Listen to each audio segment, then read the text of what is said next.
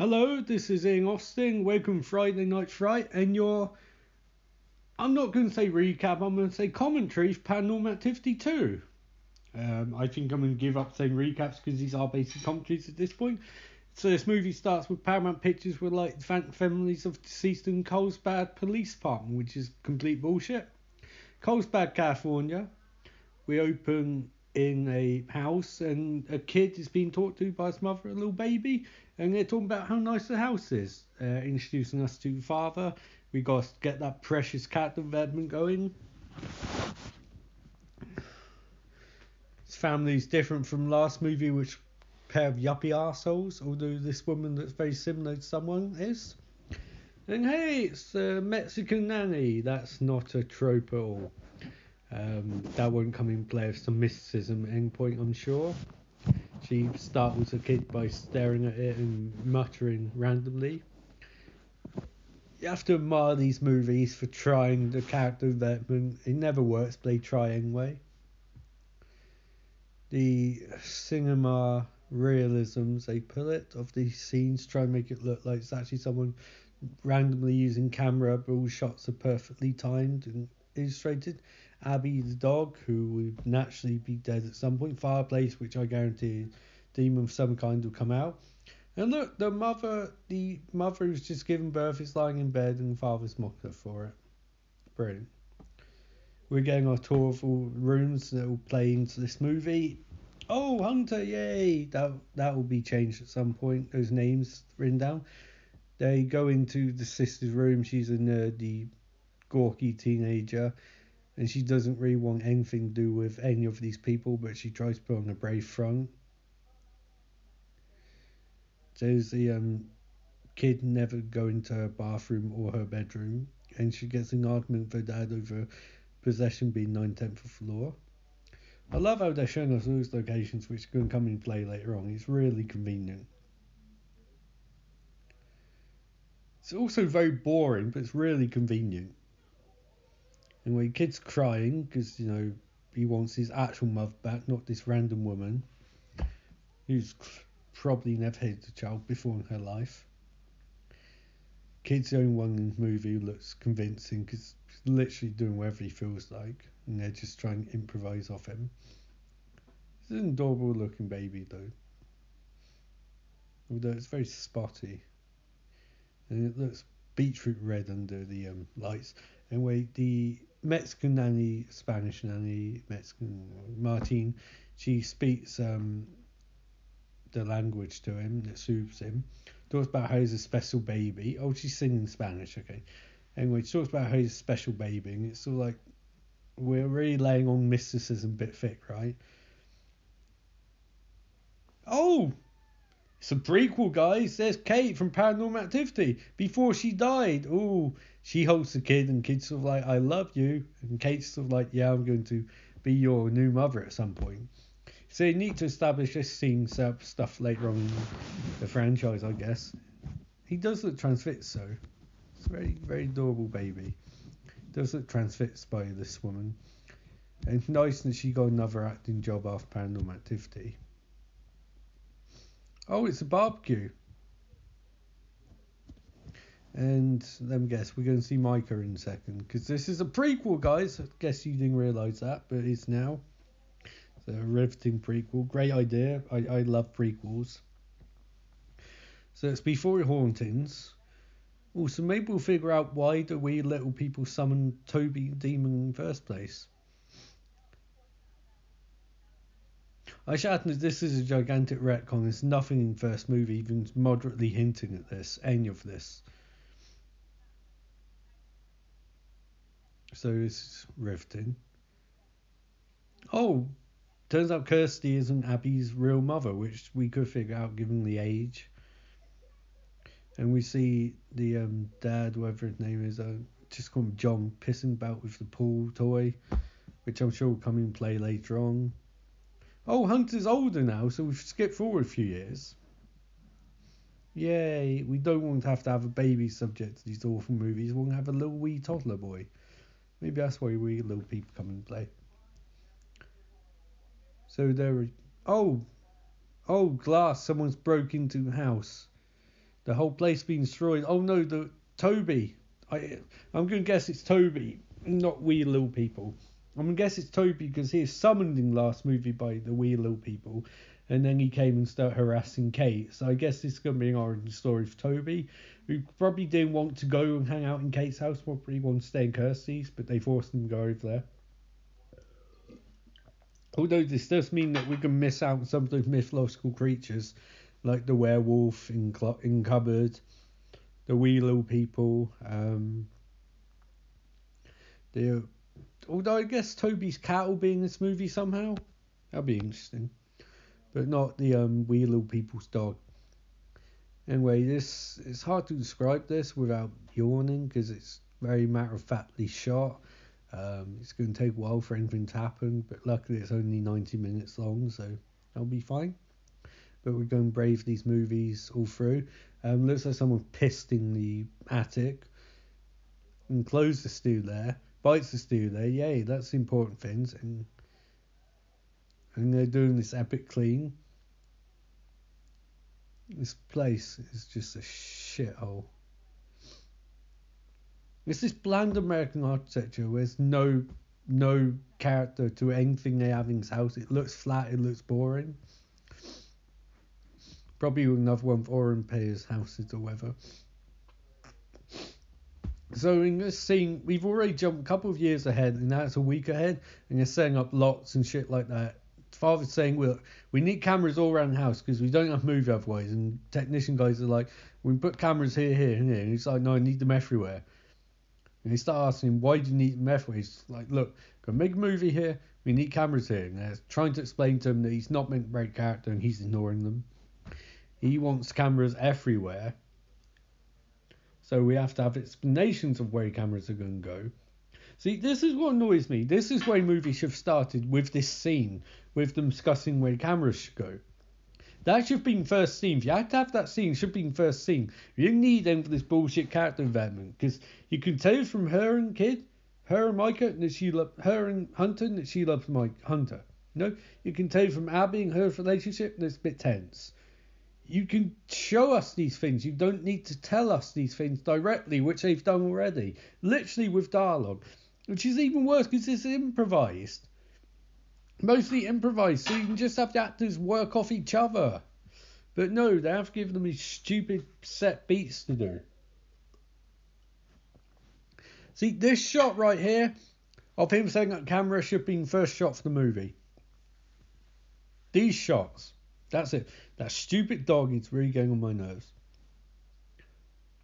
But, it's real simple. They try and make these movies... They add almost too much character, I guess. It's not real character, it's some fake character. They had too much of a shit. The movie should start just before night one. We shouldn't jump back a few years. And also, this one annoys me, because it's not night one. You had night one in the first movie. This should be night negative 37 or whatever, and you should do a countdown that way. I mean, the only thing I do like is, I like the fact that they do these shots. They use repetition to mess with your head. Like the repetition of the shots of cameras, but that's kind of irritating. They act like this is a movie that's been cobbled together by editors to investigate the deaths and all of that. But it doesn't work like that, because this really does feel like very, very much a movie. In some ways, in other ways it doesn't. And when pool lights go out, but not hot tub lights, and Toby, that damn mischief maker. I wonder if we'll get an explanation for why Toby does what he does. Like, he just turned lights off and then he did absolutely nothing. John comes down next morning and sees the pool bundle thing is out, so he throws back in pool. Oh, the dog is trying to get to the cat. Toby's cat in wall. Abby's dog is whining because she really wants to get to that cat and she can't. Anyway, Hunter's climbing the stairs, which doesn't seem like a very smart thing to let a kid do. This kid looks very confused. Martine's downstairs chanting in Spanish to ward off demons, or ward off Toby. You think Martine would explain to them at some point why she's doing what she's doing, but she doesn't. And where Abby's at the upstairs and her and Micah are bonding, which is adorable. This is an adorable looking dog. when Martine's still doing her Spanish chants. I'm sorry if it sounds like I'm mixing up. It's because this character is nothing except the mysticism of the Latin nations, I guess. That's her entire character. So it's very stereotypical and it's very downright rude and borderline racist, to be honest. She talks about how there are bad things in the house, and then she starts speaking Spanish and says she's getting rid of spirits. Well, no, you'll try and get rid of Toby, but you're not succeeding. You should just tell them that Toby's in the house. Actually, no, she did say spirits, right. So she's saying we should keep good spirits out of the bad. So we've established that there's at least a couple of good spirits in the house. So I'm going to assume that there's some angels in the house. No, angels are trying to keep Toby at bay, like they have an arrangement. The angels get part of the house, Toby gets the other part of the house. So that's what we're going to say. We've got a couple of angels. Oh, someone screams because what's happening? It's the dog is. Oh, Martine took a shit, I guess. Did a poo in toilet. Or someone did poo in toilet, and they're blaming each other. Hand to God, see, there's angels and demons. Apparently, the toilet's been clogged, and they're all having good banter with each other. Oh, and now we've got the mother in bath. Oh, we're going for a sex tape. Okay, that's pretty quick. Paranormal Activity rules. She invites her husband in and says, we can have sex in the bath. That's a really tiny bath. Doesn't look very big. It doesn't look like it could really fit two people. I mean, they're doing certain things maybe, but it still looks like it'd be a bit cramped. I mean, she's taking up about 3/4 of bath as it is. You know, and she stood up. She lies down. She takes up all of it. She's telling him getting. He's sort of like, he wants to. She does want to smash her. And she's sort of like, I kind of want you to smash me. And so he's going to release the Kraken, and she laughs. And we all remember Pirates of the Caribbean, Dead Men Tell No Tales, which was a gigantic piece of shit movie. Some of you guys might like it, I don't know, but I really hate it. I think Davy Jones is the drivelling shit of cinema, which makes it so funny people want him returning movies. It's like, he wasn't very good first time around. You want him to come back when movies are actually terrible? And we get more of repetition. It's kind of nice. I like repetition. You know, you get some interesting... Instinct's the wrong word, but I kind of like in this movie because it does play to expectations. Like, first scene you see stairs and Hunter cries, which you shouldn't hear on camera. And Kirsty picks him up. He's crying. Clearly Toby... managed to evade the angels and do something bad, like maybe sneezed on Hunter or something like that. Anyway, Kirsty's trying to cheer him up, and Hunter looks very distraught. Now we're making some bacon and sausages. We're having barbecue, and Hunter's having some Cheerios and dopiest looking kid. And they're downstairs having Oh, it was Katie. Anyway, Katie is holding Hunter. Oh, yay. And she's talking about, they're implying that she has lots of weird sex with Micah. Anyway, not going to see Micah again. But Kirsty loves her sister, she's best. And I'm wondering where that woman, Jane from the first movie is. Why didn't fucking Kirsty go round to see Kate? Oh, she had a kid, of course. That's the explanation. Bunch of bullshit. Like, these two wouldn't be inseparable at this point. Anyway, we see Micah again and get 60 days before the death of Micah Sloan. We got a countdown, guys. August 9th, 2006. Although I have to... That seems weird, though, because in context of reality, this sequel is real events. This sequel's real events, right? That's why I put that bit at the start with Fantasy Police Force. This was a legitimate documentary released in cinemas. So you actually have text on screen saying, hey, like they shot this and then edited it and thought, you know what we need? We need a cameo from Micah. That's what we need. So you put him in another movie after he's died, which surely wouldn't be allowed as part of a police investigation. You couldn't just show his death on camera. And I know it's actually a movie and don't think about it too much, but they're trying to postulate like this is a real documentary universe. And they do get over it at some point because they realise that's fucking stupid. But it's still annoying. Micah's cameo in this really irritates me. I get that they want to give the actor some work, and I get they wanted some semblance of history, but you have that with Kate, and that makes sense because her being sister, she's a decent part of this movie. And when Micah's trying to get to Hunter's trying to get to the door. Oh, there's someone inside, but it can't be werewolf in cupboard because he's in the other house. Who's he trying to let out? And Kate's Kirsty are like, don't go in cupboard. And it's like, why? They're like, just don't do it. So I have to assume that there's a. I don't even know what monster being cupboard. Like werewolf is in the other one.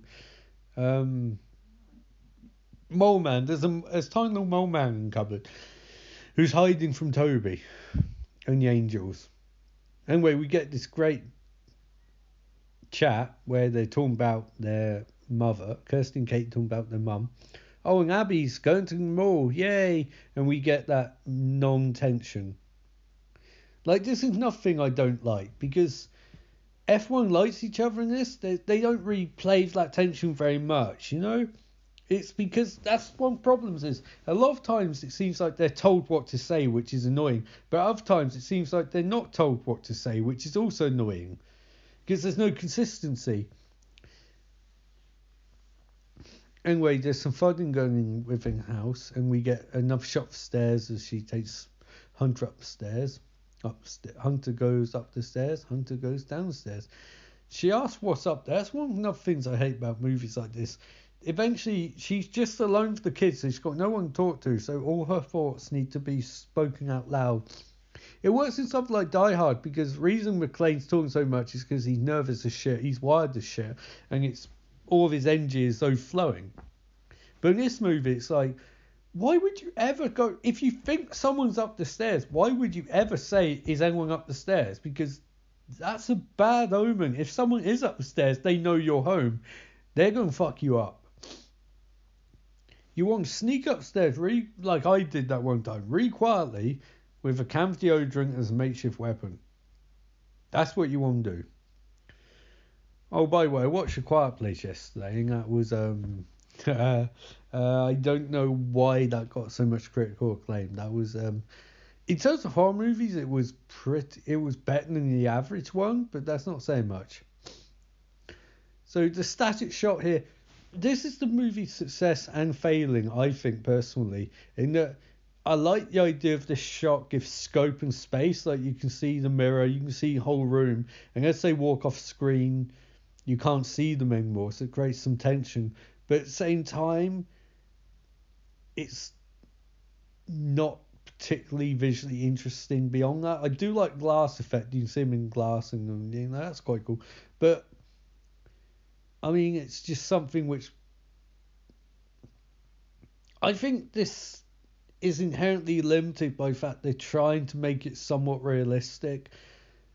And it's something which I find irritating about some movies in general, because it seems like we're getting half of a movie but dragged to full movie length, if that makes any sense.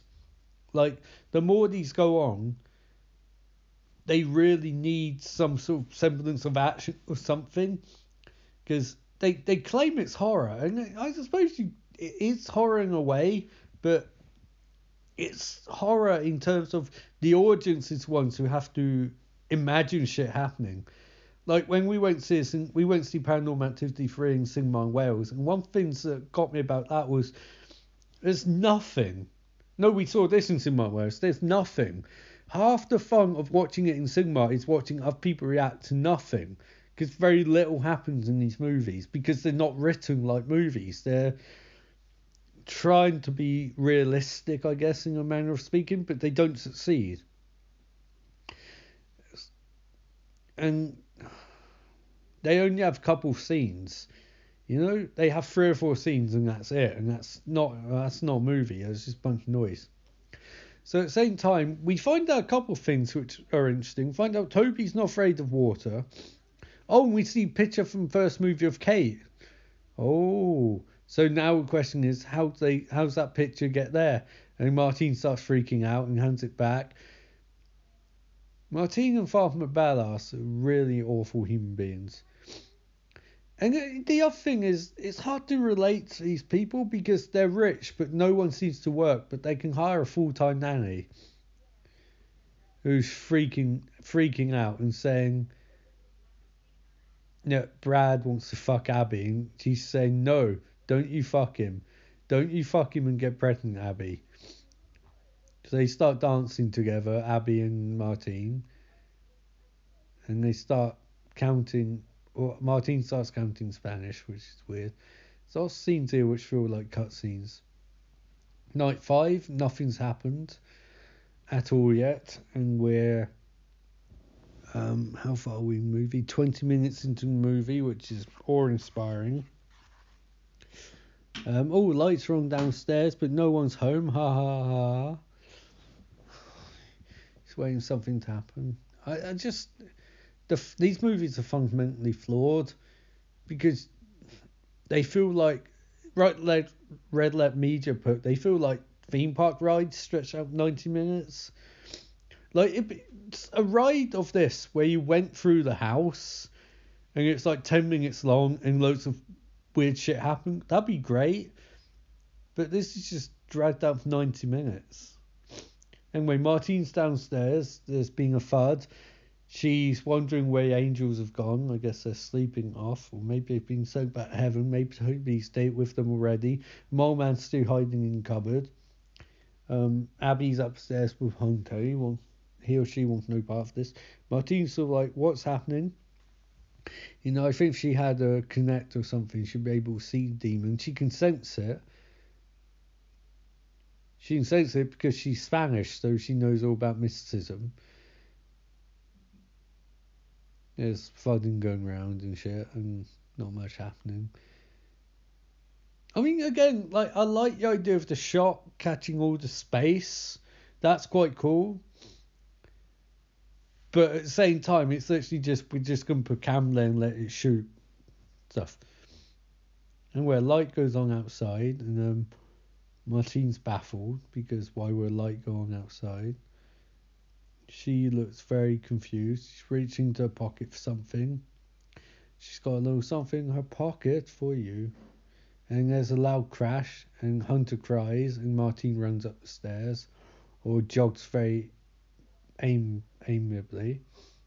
And Hunter's barking at Toby's cat. Toby's cat's got out. Martine's sort of like, Abby, you keep that cat at bay. Dog stuff, but I can't see cat. I can just sense it. And she's sort of like, we're going to run, Abby. You deal with cat. She runs downstairs and she's spreading her incense everywhere and chanting in Spanish. And she's trying to ward off Toby. And the angels... Where the angels gone? That's a good question. Maybe I'll be picked up in one of the other movies. Toby is really... his game is to, like... She's got a lot of incense. Anyway, the John and... is sort of like, don't you use that incense. He screams at Martine. I don't know why he's so angry about the incense. He's really pissed off. Says it's not good for the baby. I don't think babies really have an inaffinity for incense. He's just being a dick. Like, this is the point where I genuinely feel like his character is just being dick for no reason. Apparently no one should be breathing incense. What is he talking about? Incense is harmless, I think. If it's not, let me know. Anyway, he tries blurring out. See, this is really over the top and stupid. But they don't make anything of it. It's kind of there. It's kind of a bit racist and intolerant for beliefs. Anyway, he's firing her. I don't know why. She's muttering Spanish. See, this is what I mean. You could have had some decent context, you know? You could have had some decent context to this, but it's just a really bad scene. It just doesn't... It's kind of a realistic in a way, but at the same time, it's irritating because this is not a subplot. This is one and done bit. You know, there's no tension over a prolonged period. It's just one day he decided he didn't want her to work for them anymore. It's not like culmination of anything. That should have been the first mini arc of this movie. Should have been Martine's mysticism and religion clashing with him. You know, a bit of that, or maybe throughout the entire movie or something. But it's not. It's just something which is there, and then it's ignored. Anyway, Hunter's looking at something off camera, probably his mum. He probably wants to, hang out with his actual mum because he's a little boy and he doesn't really understand what's going on. And that's the other thing, it feels really exploitative to just shove a camera in this little kid's face who clearly has no idea what's going on and just wants to be with its mother. Anyway, he's looking at him, so if he's trying to let Mole Man have cupboard, and Abby, I can't keep track of his name, Kirsty picks him up. Anyway, they're discussing Hunter being unable to look at anything, and Dad is sort of like, no, it's okay, it's all good.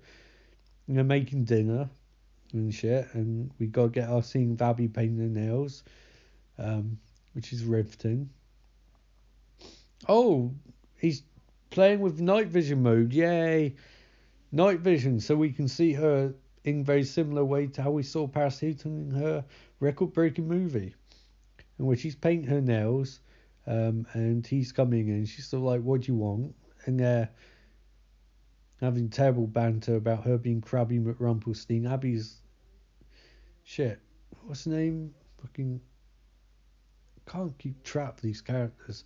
Daughter is saying that Martine was trying to make us feel better, and Dad's like, look, I don't believe in angels, and also she's slaughtering goats, which that is so racist.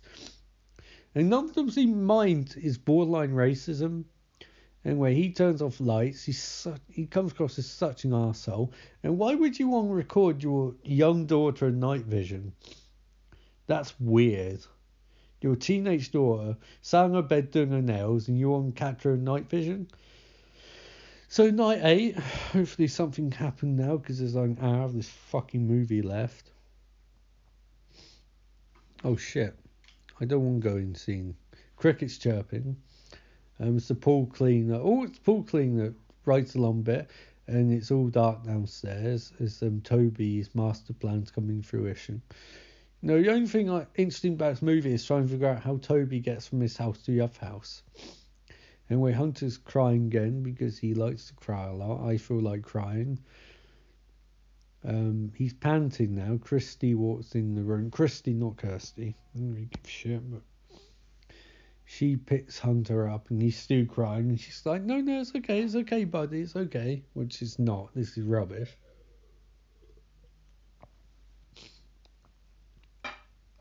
I'm serious. I'm already bored of these movies, and it's only 2 weeks in. I'm gonna watch them all, but this is really boring.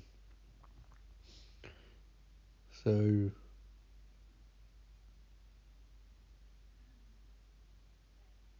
anyway, something's moving outside, which says Hunter there's nothing there, and they walk towards a door, and then she's rocking him because we cut forward in time.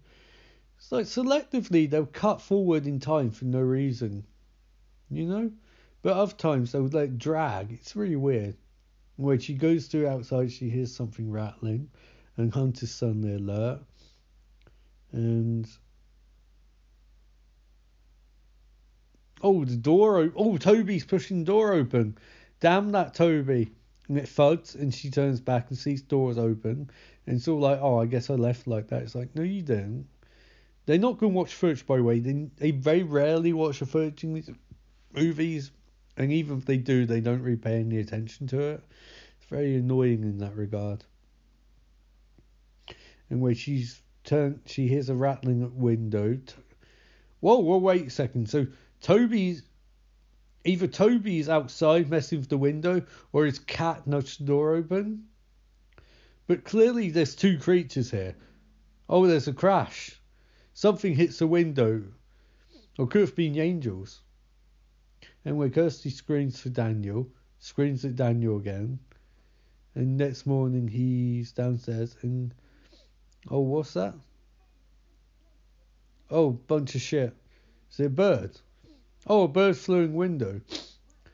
Wait, Toby possessed the bird? It's crazy. Why would Toby possess a bird? Maybe the angels were trying to send him a sign. You know, Toby managed to banish angels somehow, and one of the angels possessed a bird and had to commit suicide against a window. Anyway, Hunter is pissing about with a ball. He's trying to explore the house. God, this house is so boring. There's no character to it. Oh, anyway, Hunter's gone missing. She set up a baby alarm thing. Oh, and it's DEFCON 1. Oh, and it's beeping fully. The angels are trying to make contact with them to warn them about Toby, but it's not working because their voices can't transmit via it. No, they just light up. Night 10? Oh, Jesus Christ. How many nights are there? Oh, we're going to have to skip loads. Crickets chirp because they like chirp. Another repetition shot from upstairs, playing with camera angles. We're not even playing. It's kind of a slightly tinted angle. So this one. Colours, they've tinted this shade blue and it looks horrible. Anyway, something crashes downstairs, a pan, not Peter's pan, and Christy goes downstairs, leaves Hunter alone. I wouldn't, there's Toby's cat and Toby. Although I think maybe Toby can't get in the house yet and his cat's in the house. And his cat is causing all this mayhem, trying to get Toby access to the house.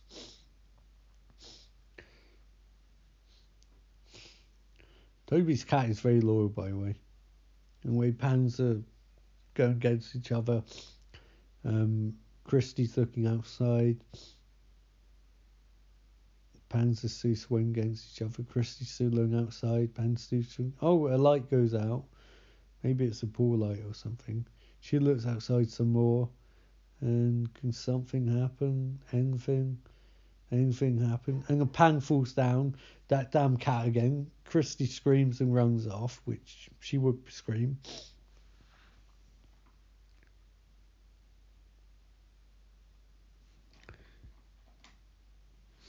Christy is places. Oh God, I didn't get the extended cut there. Bought this on Amazon Prime. He throws the pool buddy back in pool again, and Abby tries drowning it. Which is he trying to drown Toby? I imagine that's really fascinating. The dog trying to drown Toby and not succeeding. Anyway, we get whatever her name is, the daughter, and Kate's back. Yay! And we see the origins of Michael loving camera, which is some amazing writing. Because that was not even slight hint at in the first one. But he's getting one of those. And he's pointing out that maybe they make sex tapes. And John's like, we have baby. And they're like, what? Apparently they have Ghost. Oh, now we're going to get some backstory. But it's something they never raised in the first fucking movie. In fact, they'd had chat with their relatives about ghosts, which maybe would have come up in the first fucking movie. But no, clearly not, because why? Why would it? And there's an explanation later on, but don't make a goddamn bit of sense. Micah finds out the backstory. Kate and Christy did seances when they're younger, which is not true, as we'll find out in Paranormal Activity 3. So we finally find out that Kate and Christy knew Toby when they're younger, which paints Toby in a really creepy new light. Anyway, they don't want to talk about it, but they really should. This is a really shit retcon, by the way. There's a little bit of hinting in the first one that some weird shit went down when they're kids, but nothing to this extent. These movies retcon the shit out of everything, which is so weird because they didn't have to. The first movie was interesting because, well, I say interesting. At the time, it's relatively interesting because it was a somewhat unique take on ghost stories. Not on movies in general, because there's lots of found footage movies like Cannibal Holocaust, Blair Witch Project, and etc. But it was relatively interesting in some regard. Not as good as Chernobyl Diaries, which is one of the best found footage movies of all time, but Paranormal Activity was relatively groundbreaking in a way. Not very good, but it broke ground, definitely. But more movies they make, more bullshit they throw into it, and they really throw some serious bullshit into it. Like, I make fun of how many monsters are in this house, but what they actually come up with is even worse, if that's possible to believe. And you can say, like, oh, Ian, all horror movies do that, like the Friday 13th movies and Nightmare on Elm Street movies and Halloween's. I'll find out in my ongoing series. I hope this Halloween's come back in October, and Christmas on Elm Street is come back in December. But at the same time, those movies are at least visually interesting, and the sequels feel different. This feels like one movie done like 6 times. Anyway, they're looking at the pool clean on tape come out and pour on its own. And here's the thing, like, they're debating this, but that's a really simple effect to pull off in real life. So there's no reason they should believe that there's anything supernatural going on with regards to that pool cleaner. Like, that's a really easy effect to achieve. So it's annoying because not even slight proof. And then raise the question, what's Toby's endgame here? So we get a riveting discussion between their daughter and dad about how the house might be haunted and how awesome that be and how cool that be. And this daughter is quite, I won't say vacuous, but I get the impression they didn't ask for multiple takes of these scenes. Maybe they did. Maybe they did 5,000 times, and this is the best they could get.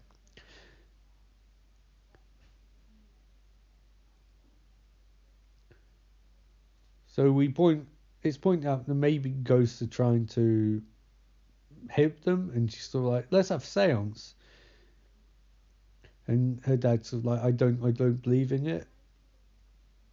And the daughter's pointing out, well, maybe it's not a bad thing, and I'm like, I'm pretty fucking sure it is, because like, good ghosts don't move pool cleaners. Anyway, the next night, August the 18th,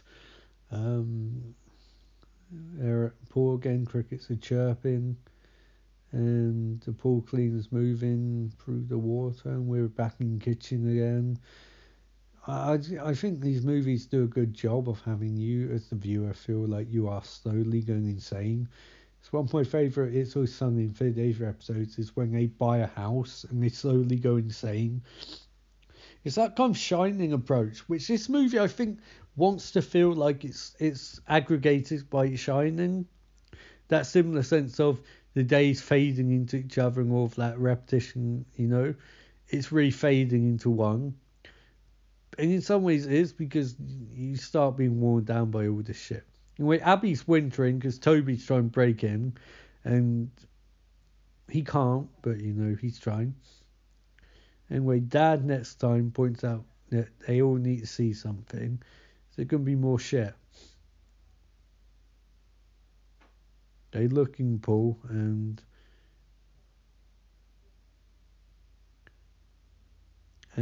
he's going to push them in the pool. They don't understand, and he busts the pool cleaner out the pool and goes, look this, this is Sigma magic, look how cool this shit is. And then he sprays them with water, which you want to spray your teenage daughter with water when she's wearing very little clothing. That makes complete sense. Anyway, him and his wife argue because he's not taking her belief in ghosts seriously. And I mean, I think if she did some more fucking research, she'd probably find out that there's more than ghosts here. Ghosts is a very generic term. Ghosts are non-corporeal in general. They can't hurt you. This is not a ghost. This is an invisible demon, I guess. Anyway, they're going to go out and have sex in a fucking library or something. And they're going to leave their teenage daughter in charge. And Kurt Christie's like, no. And Daniel's like, I want to fuck you, and I can't because we're hearing this ghost and shit. So Christie wears a cleavage exposing dress and leaves Ali to look after Hunter, which this does not seem like a very good idea. She's going to have a boy over in about 2 seconds, and she's going to get some dick. And Hunter's gonna be crying upstairs. Is that Ali gets some Ali Baba, if you pardon my parlance, and Christy runs in heels, which and Ali tells them not get too wasted. I mean, what are they going to do? Are they going to do some of the? They going to do some of the wacky backy? I mean, you have to be careful with that stuff. Ali's on couch reading a book, waiting for her boyfriend to show up, because why not? We saw him in the earlier scene, so he has to come back at some point. Anyway, he's at the door, and it's like, no, don't let him in back. Toby will come in. Don't shut the door, man. He shuts it, but could Toby have got through? Anyway, oh no, they're playing for Ouija board. There's no known Ouija board. In last movie, they summoned something using Ouija board. So what are they going to summon this time? Toby is summoned first. Oh shit. Oh no, maybe that's how Toby gets in the house. His cat is in there. And if they use this Ouija board, they might let Toby in. Oh no. You know, Ouija boards are like magic. That's going to let Toby in the house. That's going to let Toby in the house. They don't want to do that. Don't do it. Brad's like, I'm not moving it. He's not him. It's moving magically. It forms a P. It forms a U. Oh no. Oh, this could be bad. It forms a... Oh, she's not doing it. Forms an S. Oh no. Oh no. S. Oh no, it's going to spell pussycat. That's what it is. It's Toby trying to spell magic words. Anyway, her boyfriend's saying, maybe I got to get some pussy. He's like, you know what happened? It's I got to get pussy. They won't keep going, but oh no, they're not. He's not moving it this time. No, it's Toby. He won't spell out pussycat. No, H. No, but I think it's Toby 4. H. Ouija boards are not cinematic. Then let go of it. Why don't you both let go of it then? Anyway, H. So stupid. Just let go of the Ouija board. So dumb. T. It is the worst game of Ouija ever, but they're awful. Abby whines because that fucking cat is trying to get back in. But also that Abby senses that Toby might have gone in too. And Toby and Abby can keep the cat, Toby's cat babe, but not Toby. Anyway, down on TV we're hearing a bunch of bullshit downstairs. Abby's at the door. Toby and the cat are nearing closer. But every time they get too close, Abby barks at them, say back off. You know, they've got rid of the angel somehow. Anyway, Ali's asleep downstairs on the couch. TV's cutting in and out, as it does. It stops. Oh no, it stops. Why do people sleep with the TV on? Just turn the fucking thing off. It's not rocket science.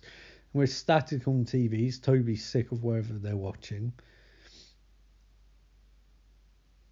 Toby and his cat are playing. I wonder if Toby's the villain or Toby's cat is the villain. Anyway, we get this incredibly boring nothing shot where nothing happens. Oh, there's a low rumbling. That's the angels trying to deal with Toby. Toby and his cat are trying to avoid the angels. As the angels are rumbling in property, trying to make their way back in. Ali wakes up because something touched her. She was touched by angels. TV comes back on. The angels tried to send her a message, but they couldn't get through. Ali's freaking out. She's trying to figure out what the fuck's going on. She's going walking. And front door's open. Oh shit, the angels got in. Ali goes through the front door, not realising she's in the midst of some serious shit. She shuts it and goes to back off, putting the angels outside. She goes upstairs and the door's going to fucking open again.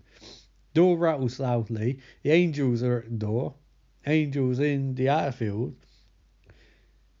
She goes back downstairs. Why would you open the door? There's a rattling at the door. Just double lock it. Fucking hell. Or maybe if someone's in the house, you call the cops. You go upstairs, lock the saving room, and call the cops. And when she opens the door, because she's an idiot, and tries to see if it's Brad, and Toby slams the door behind her, locking him safe in the house with the angels and Hunter. Abby growls as Toby and Toby's cat try and get in. Ali can't open the front door because she's not like me and doesn't keep her keys in pocket all times.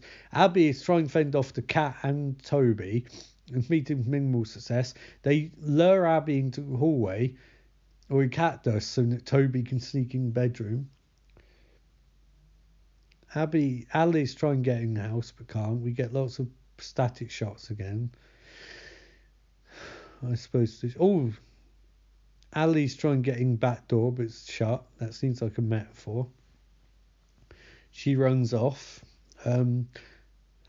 Abby tries to let her in but can't because they haven't taught Abby how to open the door. She whines. Ali tries to open the door but can't. This is the end of part 1, by the way. If listening on podcast, part 2 will start in just a few seconds.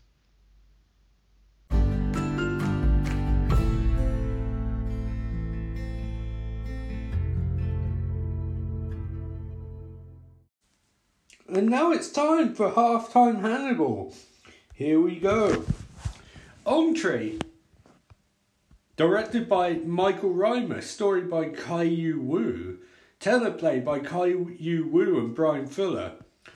Premiered on May 2nd, 2013. A nurse at Baltimore State Hospital for the Criminally Insane is brutally murdered by a patient, Dr. Abel Gideon, who is Eddie Izzard in mega character. He's going full method because he wants to make a TV series about Willie Graham. In man reminiscent of Chesapeake Ripper, who hasn't committed a murder in 2 years. Apparently, they're saying Eddie Izzard hasn't murdered anyone in 2 years. Eddie Izzard is obviously playing himself, playing Abel Gideon. Not actually saying Eddie Izzard murdered people, because that's not true. The same number of years that Gideon's been incarcerated. Very method there. While Graham tries to discover whether Gideon truly is the Ripper, Crawford, aka Lawrence Fishburne, receives a phone call, apparently from the real Ripper, who plays the recorded voice of Miriam Lass, a trainee that Crawford, aka Lawrence Fishburne, is really good method, he pretended to be an FBI agent for years, had consulting on Chesapeake Ripper case 2 years previously when she suddenly disappeared. Oh no! Bloom and Fishburne make a deal with Freddie Lowndes to write a story about Gideon, hoping to provoke real Ripper to make himself visible. During a dinner, Bloom and Rector, Dr. Frederick Chewton, the administrator of the hospital, tells them he had suspected Gideon being the Ripper. Oh no! The uncle, Dr. Lecter, surmising that Chewton unintentionally planted thought in Gideon's mind during the session, implying that while Gideon's not Ripper, he believes himself to be. This is, of course, taken directly from Wikipedia. Later, Crawford receives another phone call, which they trace to an old observatory where they find Miriam's cell phone clutching the handle of a severed arm. Oh no! A final flashback reveals Miriam's fate. She visits Dr. Lecter to ask about an old patient, Jeremy Olmsted, who he had come in contact with when working as an ER attendant, who turned up as the latest Ripper victim. Ooh. While Lecter excuses himself, Miriam finds one of his sketches of the Wound Man, which precisely matches the manner in which Olmsted was murdered. Lecter sneaks up on her from behind and shoots her unconscious, revealing himself as real Chesapeake Ripper. Oh my god. Watched by 2.61 million viewers. That was Entree, the 6th episode of Season 1 of Hannibal. And this is the end of Halftime Hannibal. We'll be back next week with Sorbet, directed by James Foley, written by Jesse Alexander and Brian Fuller. Premiered on May 9, 2013. Watched by 2.62 million people. Ooh, what's going to happen next? Tune in next week to find out. And now back to your regularly scheduled commentary, Paranormal Activity 2, Part 2, coming up right now.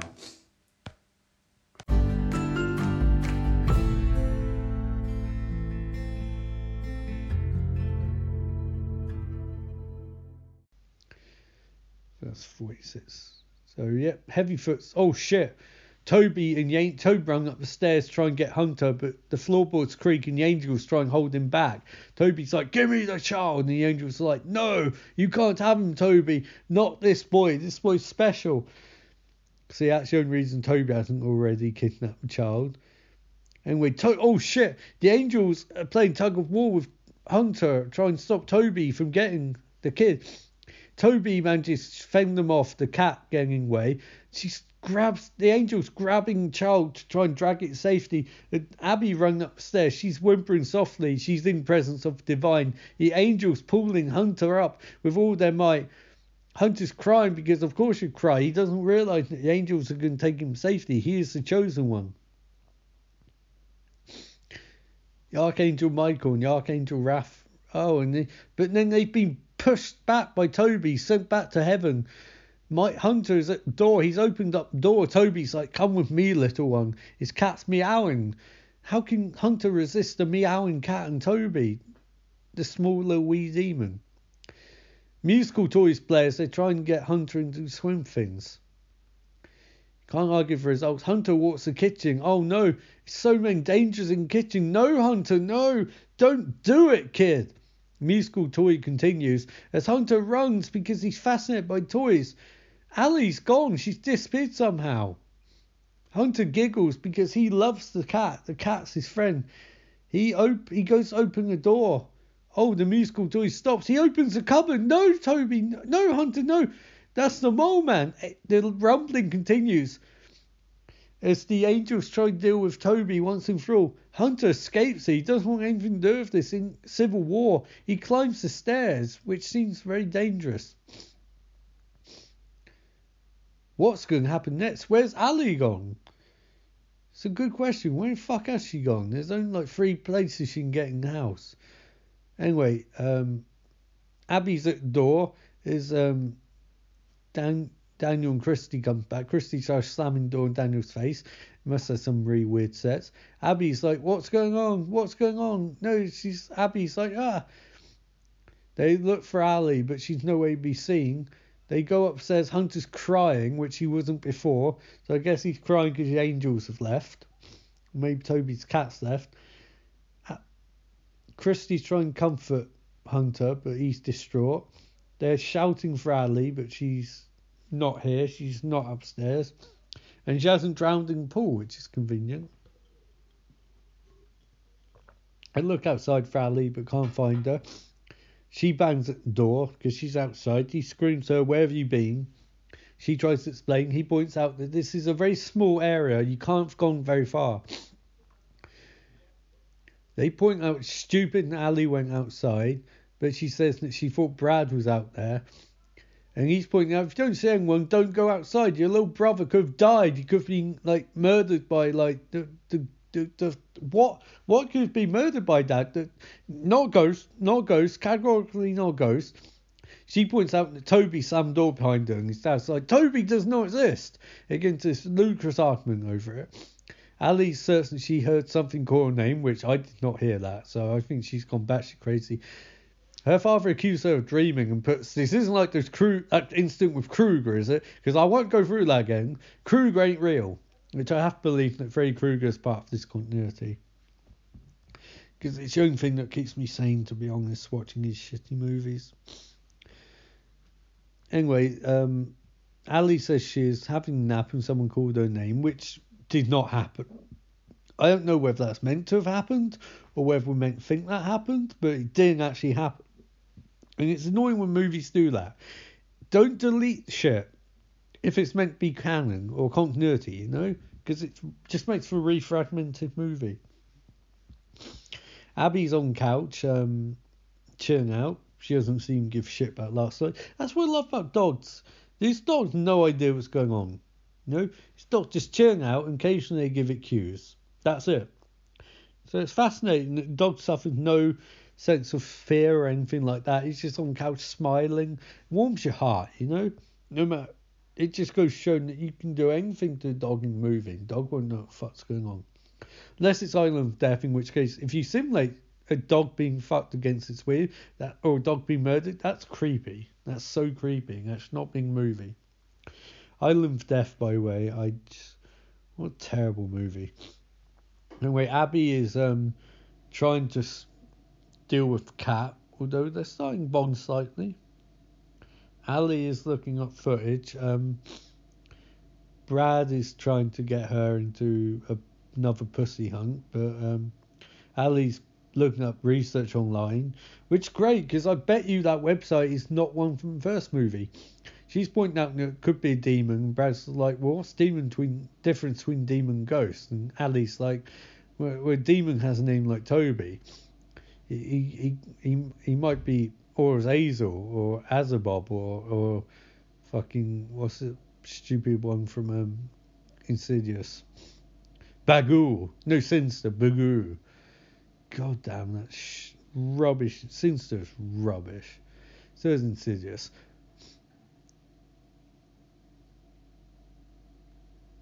So Brad is we find out if human makes bargain for demon for with power and of benefit, they must forfeit their firstborn male. Oh, not Hunter. If that's not on the demon must we pursue the follow defaulter and his or her brood until solve an infant is collected. See, they have more of this mythology, but all later movies contradict this so badly.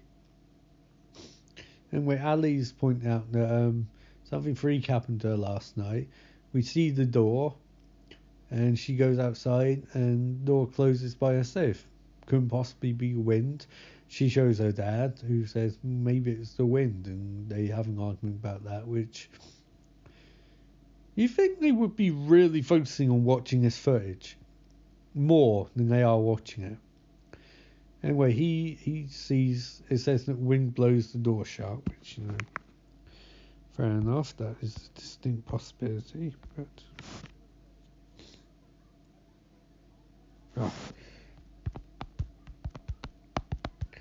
they have another riveting conversation.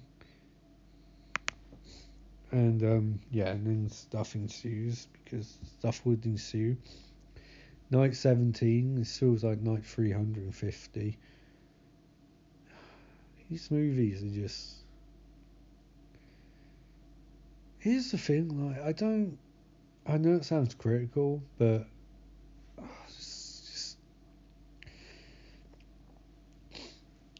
I think this will make instant podcast listen to on way to work, because you slowly hear someone losing their mind bit by bit. But at the same time, like, it's good practice being able to do a commentary over 90 minutes, even when you're feeling very, very, very, very bored and very, very sleepy. Put you in the mindset of these characters, who must all be sleep deprived at this point, especially this one. You just fucking woke up, Ali. Go back to sleep, you stupid woman.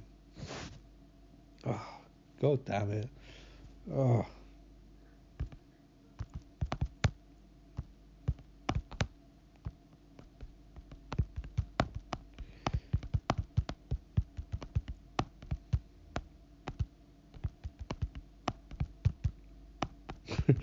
This is a really bad movie. Oh man, Ali's about to go downstairs again because, yay, go downstairs, Ali. Go into the future. Something might happen. Yay.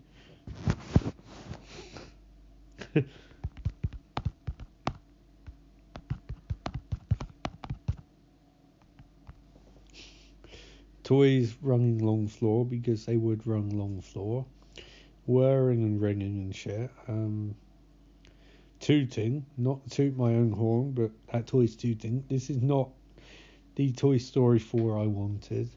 Ali is this Ali of the camera? I think it is. She's going through the house, and at least we get a bit more of an instant fluid shot now. I mean, at least the camera's doing something.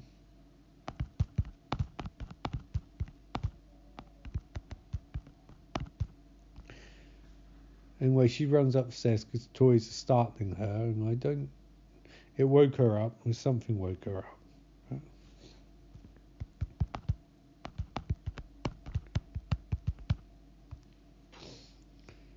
She's showing footage of the movie Kirsty, and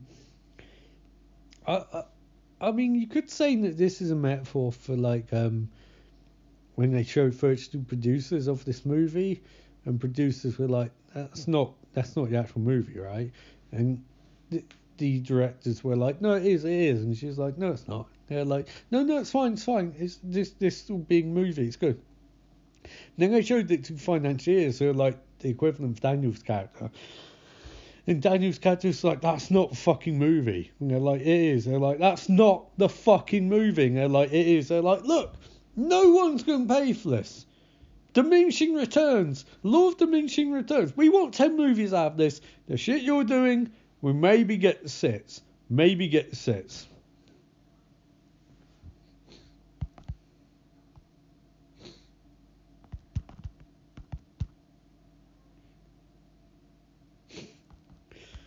Oh, this is not exactly riveting.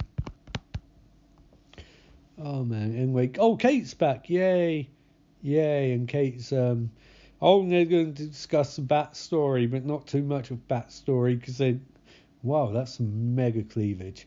And when Kirsty's like, I don't remember anything, and Kate's sort of like, no, I remember you crying all the time, which that's not what fucking happens in the next movie. Apparently she stopped talking. That's not what happens in the next movie. Weird people and their mums upset all the time. That's definitely what happens in the next movie. What the fuck? Sorry, I'm just, well, one, I'm distracted by cleavage.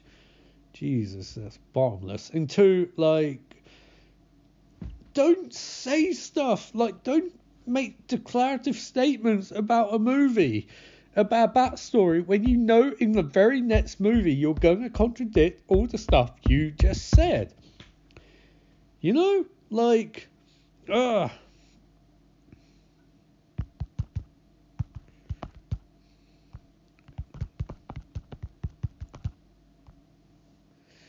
Anyway, Kate's pissed off. Ali's gone outside with Abby, and Christy's on her own again. She's this borderline malnourished woman who doesn't look like she's particularly with it. What does she have? Does she have a fucking job? Like, your kid's like a year old or some shit. Fucking get a job, Jesus Christ! This is what annoys me. You had a nanny. They had a nanny, and now they don't, so she's at home all day. What was she doing before? She was always there. But they still paid for a nanny, and now they don't pay for a nanny. So I guess, well, maybe that's why she doesn't have work, because her fucking husband's rich, and they could afford to pay a nanny of $30,000 a year or whatever, and now she doesn't need to work because they're saving $30,000 a year. But surely they'd want more money, or surely they'd hire a new nanny. I mean, I know this movie doesn't have much budget, but logically, they fired the old one. Wouldn't you just hire a new one? But no, evidently off camera, they had a chat between her and Daniel, where he decided not hire a nanny. But surely that chat should have been in the fucking movie, because that would have been interesting. That would have been a character scene with some interesting dynamics to it, you know? Rather than this bullshit. Anyway, all doors slam open. Okay, right, hang on a second. How the fuck did all those doors open at the same time? That doesn't make any sense. That implies there's a lot more creatures in this house.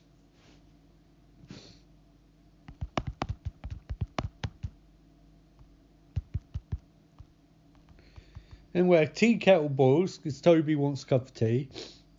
I mean, unless that's the angels, and the angels are doing the really weird shit, and Toby's like laughing. The angels just want Kirsty to believe them, and now Toby's making a cup of tea. It's the weirdest house ever. Christy's like, why the fuck are you boiling? Why the fuck's the ghost boiling a cup of tea? And Ghost's like, I want a cup of Earl Grey. A cup of Earl Grey.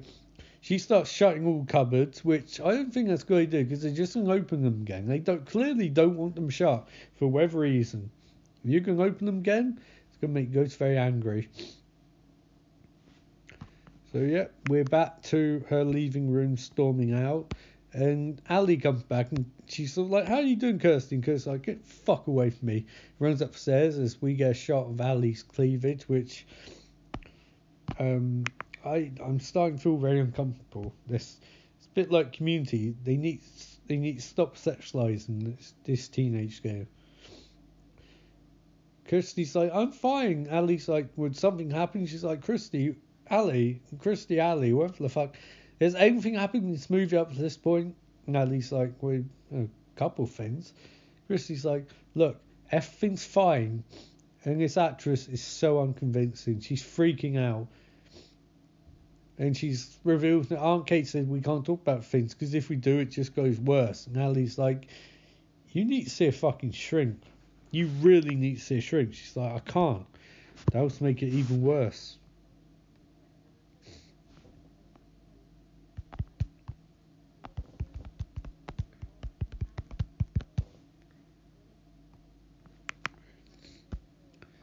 Anyway, they're talking about deals with demons and shit, which they would talk about deals with demons and shit.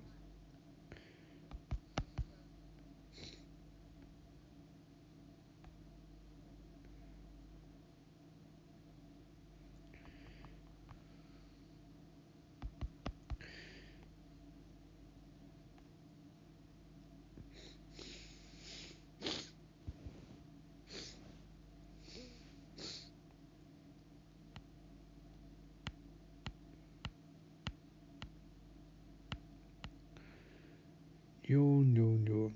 Yawn, yawn, yawn, yawn, yawn, yawn. Yawn, yawn, yawn, yawn, yawn, yawn.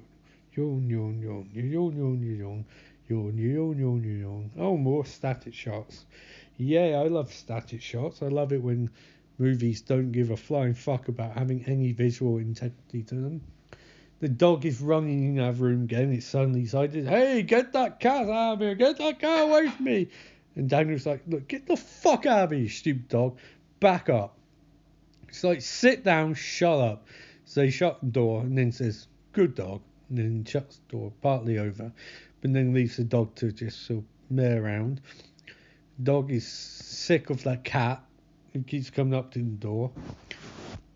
No, I'd be pissed off. The dog lies on its back and sort of like, rah, rah, rah, rah. That's hung to sleep. The dog clearly doesn't know it's this fucking movie. Oh, dog's freaking out. Oh, we're moving forward in time. We're getting one of those fast forward shit thingies. Like, rah, rah, rah, rah, rah, rah, rah, rah, rah. Oh, that dog's adorable. He just literally shot a dog lying down having a bit of a kip.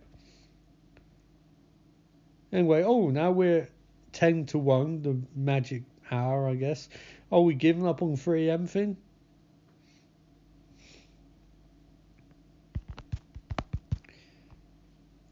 We're giving up on 3am. Oh, it's some fudding. Toby's like, I'm going to distract the dog by making noise downstairs. Only dog can hear. It's like, wait, what? It doesn't make any sense. How is the dog the only one who hears the fudding? I mean, I guess it's a cat and it's trying to lure Abby out. You know, why would it try and like Toby out? Abby barks at the door or something. She whines and barks. Oh shit! The cat is making its move on the dog. Oh man, Toby's joined in. They pull the dog outside. They're gonna fuck the dog up. And then we hear Ali wakes up. She grabs the camera because they always have to grab camera. They come up with the stupidest reasons to grab a camera in these movies. Anyway, they find Abby's being fucked up by Toby. Proper fucked by Toby and Toby's cat. She's in really bad shape. And they're like, grab my shoes. Why? Because we're going to the fucking vet. They run outside. They're like, we'll leave Christy in charge of the kid. That's a good idea. She's not on the verge of a nervous breakdown, is she? Fucking stupid, man. Oh, 1 out of 5, thank God. Only about 20 minutes left, this piece of shit. Oh, God. I might go distance. Keypad beeps. She tries calling Daniel. So, in mid on Facebook chat about Gilmore Girls, which is much more fun.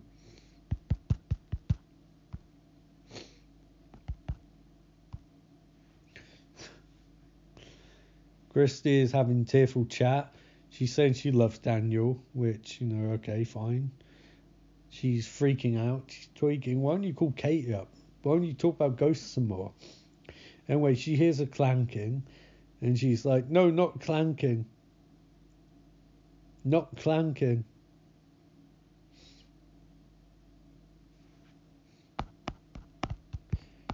Clanking's bad.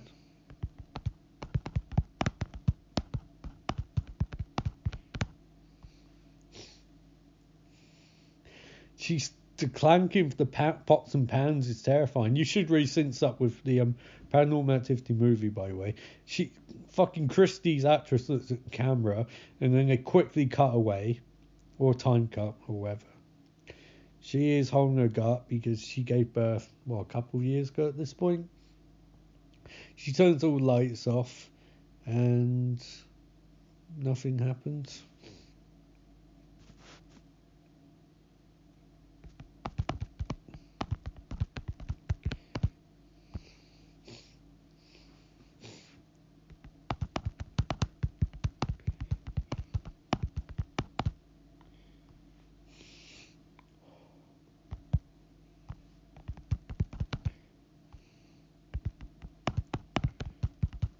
She's upstairs now.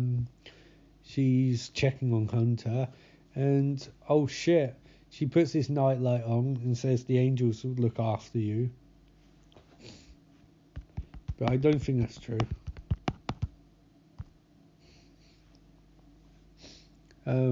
She does something, I don't know what. And then she hears the rumblings, the angels are trying to get back in house. Oh shit! The angels have grabbed her! The angels have grabbed Christy. They're like, come with us, Christy. She's like, no, get off me. Oh God, get off me. Like, we're not God. We need to save you, Christy. Come with us. She's like, no, get off me. She's like, please, Christy, please. She gets away from them. And Toby grabs her. Toby's like, well, if you won't come to them, you'll come to me. And the angel's like, no, leave her alone. And Toby's like, get the fuck off me. You're coming outside. And he slams the door shut and cat. And why Toby won't go outside? And Hunter's crying.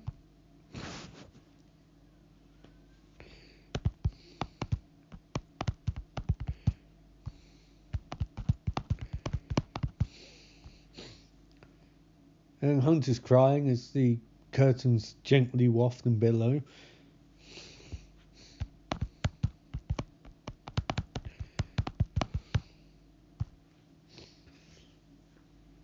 And Christy is being pulled outside by Toby, and the angels can save her. And now the door opens, and there's a rumbling. The angels have saved Christy from Toby, but what cost? And they permit her to come back in the house. They think they've cleansed her body, but they haven't. They've managed to keep Toby at bay for now. And Christy is very slowly walking the house. Oh shit. The angels don't realise that she's been infected with Toby's power. They can't do it. Even if they do realise, they can't do anything.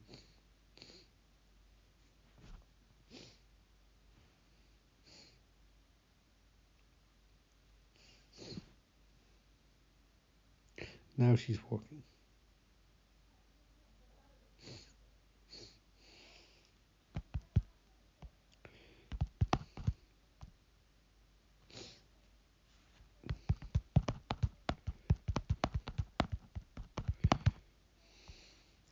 And now Chris point out something's wrong with Christy. And Daniel's like, there's nothing wrong with Christy.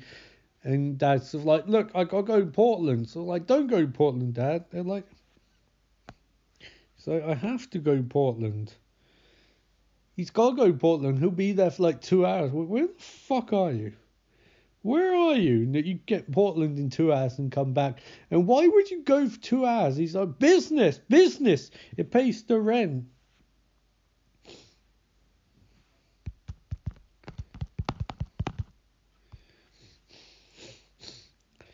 It pays rent. And Ali sat down. She's like, no, I put Abby down. She's at the vet. No, not like that. I don't mean put down like that. I mean, they've got to still run tests and they keep her there indefinitely for some reason. And Ali points out to Brad that Christy is a fucking mess.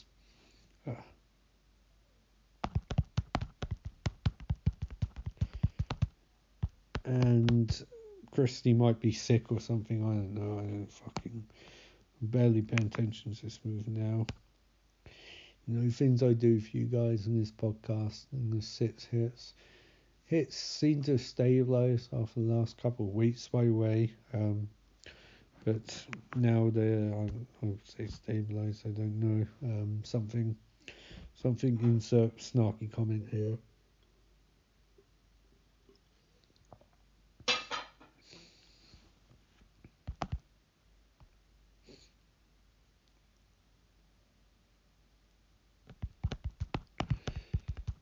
Ali's heard the noise. It could be angels. It could be fucking Mole Man or Toby's cat.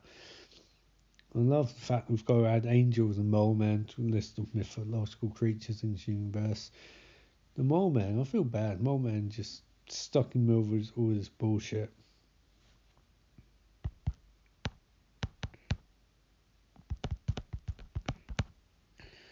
And this really is bullshit. Oh shit, there's some... Oh no, not a werewolf. They're scratching on the door. The werewolf is back. You know? Oh.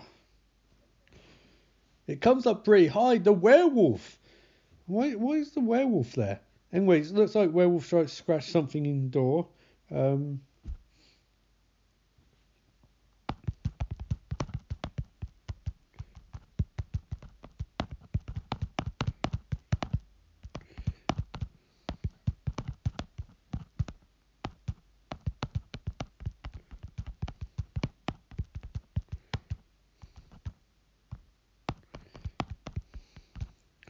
So now Ali's going room to room, trying to find Christy, because they're playing a weird shittest game, hide and seek, which he would play a shit game, hide and seek. Oh, there's Hunter there, and he's pointing at the floor, and Ali's like, what are you pointing at, Hunter? And he's like, nothing. And Christy is nowhere to be seen, so Ali grabs Hunter. Christy walks in, and then we cut, because that'd be an interesting scene. We don't want to actually see that scene. We want to cut away really quickly. We want to be told what's going on rather than shown it.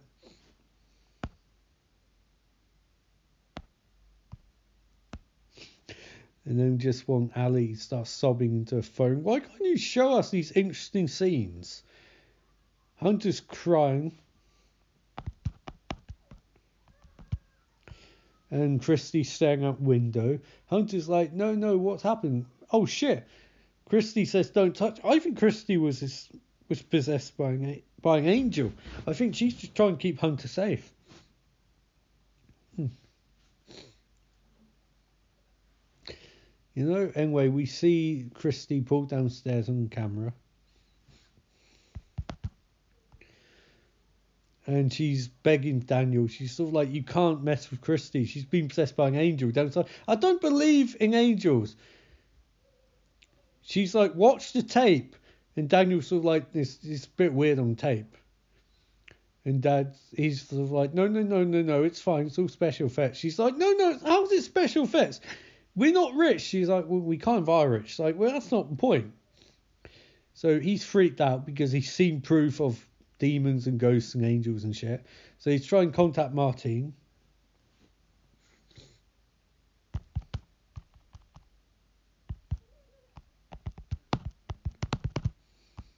He's trying to call Martine, sort of like, Martine, we need your Spanish mysticism. We need you to exorcise an angel. Martine's sort of like, no. See, no angel. I exorcise the demon. So exorcise everything from my house. She's like, I can't exorcise the angels. So you don't fuck with them.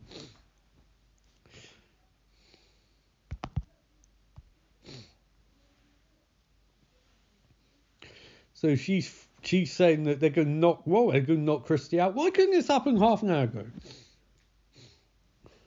Anyway, Christy's in bed, freaking out. She's got that blank Castillo-style angelness to her. She's not answering anything. Apparently there's a bite on her leg, where the angel shouldn't try fighting Catning. Daniel's like, what the fuck is this shit? He's like, look, we need to finish this movie. This is Act 3.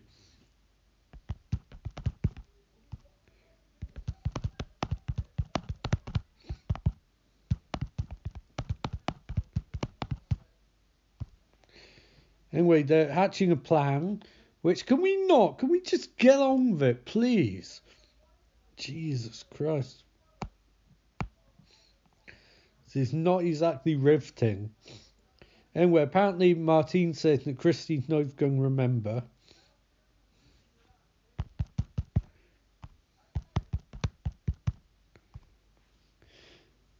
But I don't think you want to fuck with her. She looks like she's been possessed by an angel.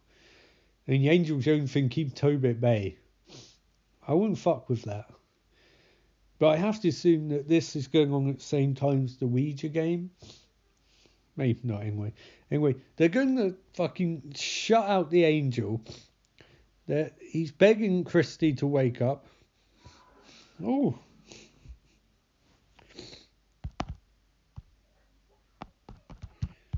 Anyway, Christy's gone running.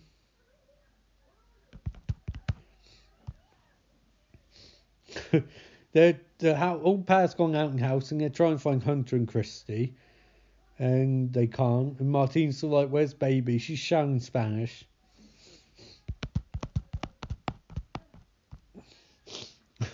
And oh shit, it's all going down now. Oh, things are falling over because Toby can't see in dark and he's knocking random shit over. And Ali's freaking out. And Daniel's like, no, it's fine. We're going to exorcise the demon from Christy. And they're not listening. Martine's clearly saying in Spanish, you'll exorcise the angel from Christy. I told you, this is a bad idea. Anyway, pots and pans are clattering as Toby and Toby's cat are smashing in things because they're so stupid. And they're bouncing around the place. And, yep. There's stuff and things happening. And they're going down the staircase, and because they would be going downstairs. And this isn't exactly a riveting finale, because all the lights have conveniently gone out, so we have to use a stupid night vision camera. I mean...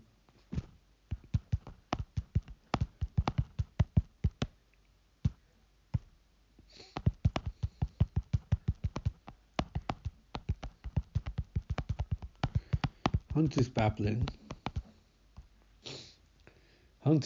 some more. There's Steam Night Vision.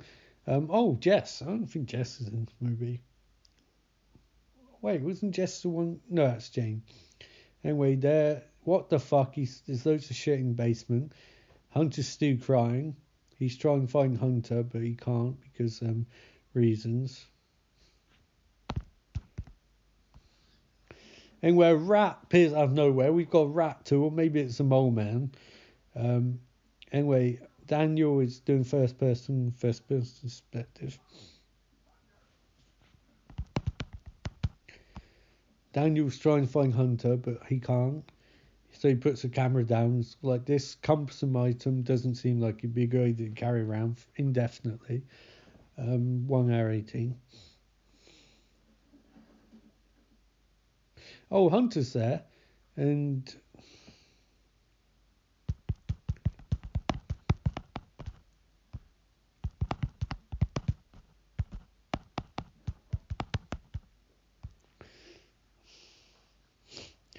Anyway, Daniel reunites with Hunter, I think, and or the camera. Either one of them is his most treasured possession. And he shines the camera around, and oh shit, was that Christy? I don't know. Oh, Christy! Oh shit! The angel attacks him. It's like, leave me alone, leave the boy alone. So they put crucifix on the neck, and she's like, no, not the power of God. Ah, ah, ah, ah, and rumbling. So send the angel back to heaven. The angel's like, you fucking idiots, you fucked it up. As the angel starts howling like a wildebeest, and Daniel's like, the path of Christ compels you. And the angel's like, it really does. It really does.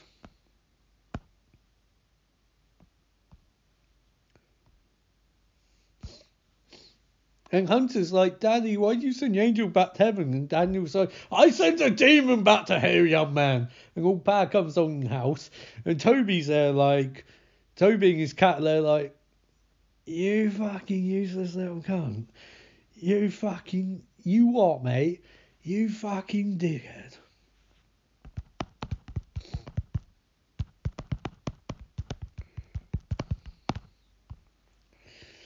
So they burn the picture. Don't burn the picture.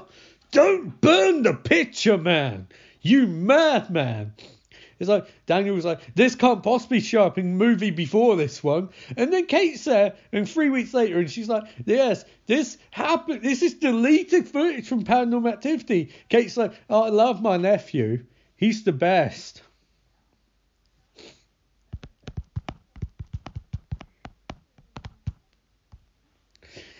Kate's like, oh, things aren't going great for me and Micah. Some weird shit going on in our house. And I told Micah about it, but he said no, and I think he thinks I'm crazy. And Kate's like, we shouldn't talk about... Chris is like, we shouldn't talk about this.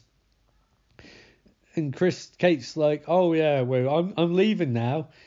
I'll see you in 6 weeks, Christy. You'll see me in 6 weeks. I'll see you in 6 weeks. When? I'm going to come to your house. You're going to come to my house. I don't want to see you for 6 weeks. I'm going to hang out with Micah for the next couple of weeks. I bought a car and you bought a camera. I'm not going to see... Kate's actually saying, Micah, we're not going to hang out with my sister and her husband. We're not going to do it for a couple of weeks, okay? He's like, why? He's like, we need to build a few weeks of space and then we'll see them. But just me, not you. It makes sense. And then we get some bullshit. The bullshit from the start of Paranormal Activity with these two arseholes who apparently care about money, don't care about money. Oh man, Micah was killed on October 8th, 2006. Oh no, wait, that happened in the last movie. Why would you boast about that? And then wait, it's October 9th, 2006. And oh no, because Kate's possessed by Toby, and the angel's been banished. Oh no. Oh no. Daniel sat down watching TV. Oh no. Daniel's oh no. This can't happen. Oh no. Oh no, we get Kate's can come to house. Oh no. Daniel, get off the couch. Christy's upstairs, Hunter's screaming. Christy's like, it's okay, Hunter. I forgot about all ghosts. There's no one outside. You see by all his camera footage that they're acting together seamlessly. The crickets are chirping. And it's all fine. And it's all good. Daniel's on couch. He's okay. He's okay, Hunter. He's okay. Oh shit! It's Kate! Oh no, that's not Kate. Oh no, she's been possessed by one of Toby's lieutenants. Oh shit, she's covered in blood. Oh no. Daniel, get off the couch, Daniel. Oh, Kate's gone. But is it Kate? Maybe it's not Kate. We cut to the stairs. Christy's dancing with Hunter. She's singing a song called The Movie's About to End and I Have Not Died Yet. We're going to be the best of friends. We're going to have a lot of fun. We're going to be in Paranormal Activity. Oh my god, Kate's behind Daniel. Crack! Holy shit, she snaps his neck with one swerve. And where's Ali? Oh no, Kate. She's going to the stairs. Christy's like, I heard someone's neck snap. Daniel, are you okay, Daniel? Kate's coming up the stairs. The rumbling. Christy's like, what's going on? She sees Kate. She's like, no, Kate, no. Oh, she's frozen the camera. Holy shit. I think Christy's dead. And Hunter's crying on the floor. And Kate looks, I guess the dog's dead. Kate picks up Hunter and sort of like, she speaks in Latin. She's sort of like, I love you, Exorcist. It's my favourite movie. Kate's like, you're coming with me. And Hunter's like, no, please. She's like, we're going outside, Hunter. We're going to have some fun. Oh, man. What a way to end the movie. That really makes me want to see a sequel. Hunter giggles as he leaves, because why won't he? And this piece of shit movie's almost over. Rumbling continues. Ali returned from a school trip and found bodies of Christy and Daniel Ray on October 12th, 2006. Katie's and Hunter's whereabouts remain unknown. I don't know what's more offensive, this movie or the idea that we're meant to believe this actually happened, because it clearly did not happen and clearly could not have happened, and if it had happened, it would not be turned into a movie like this. So yeah, there's your Paranormal Activity 2 commentary. I'm Ian Austin, Friday Night Fright. What can I say about that movie that hasn't been said about Americans' involvement in Vietnam? Pointless, vaguely contradictory, vaguely hypocritical, and ultimately fruitless. And achieved the opposite of what they meant to achieve. Well, anyway, I'm Ian Austin for Friday Night Fright. I will see you next week on Friday for Paranormal Activity 3. And as always, remember, life is beautiful.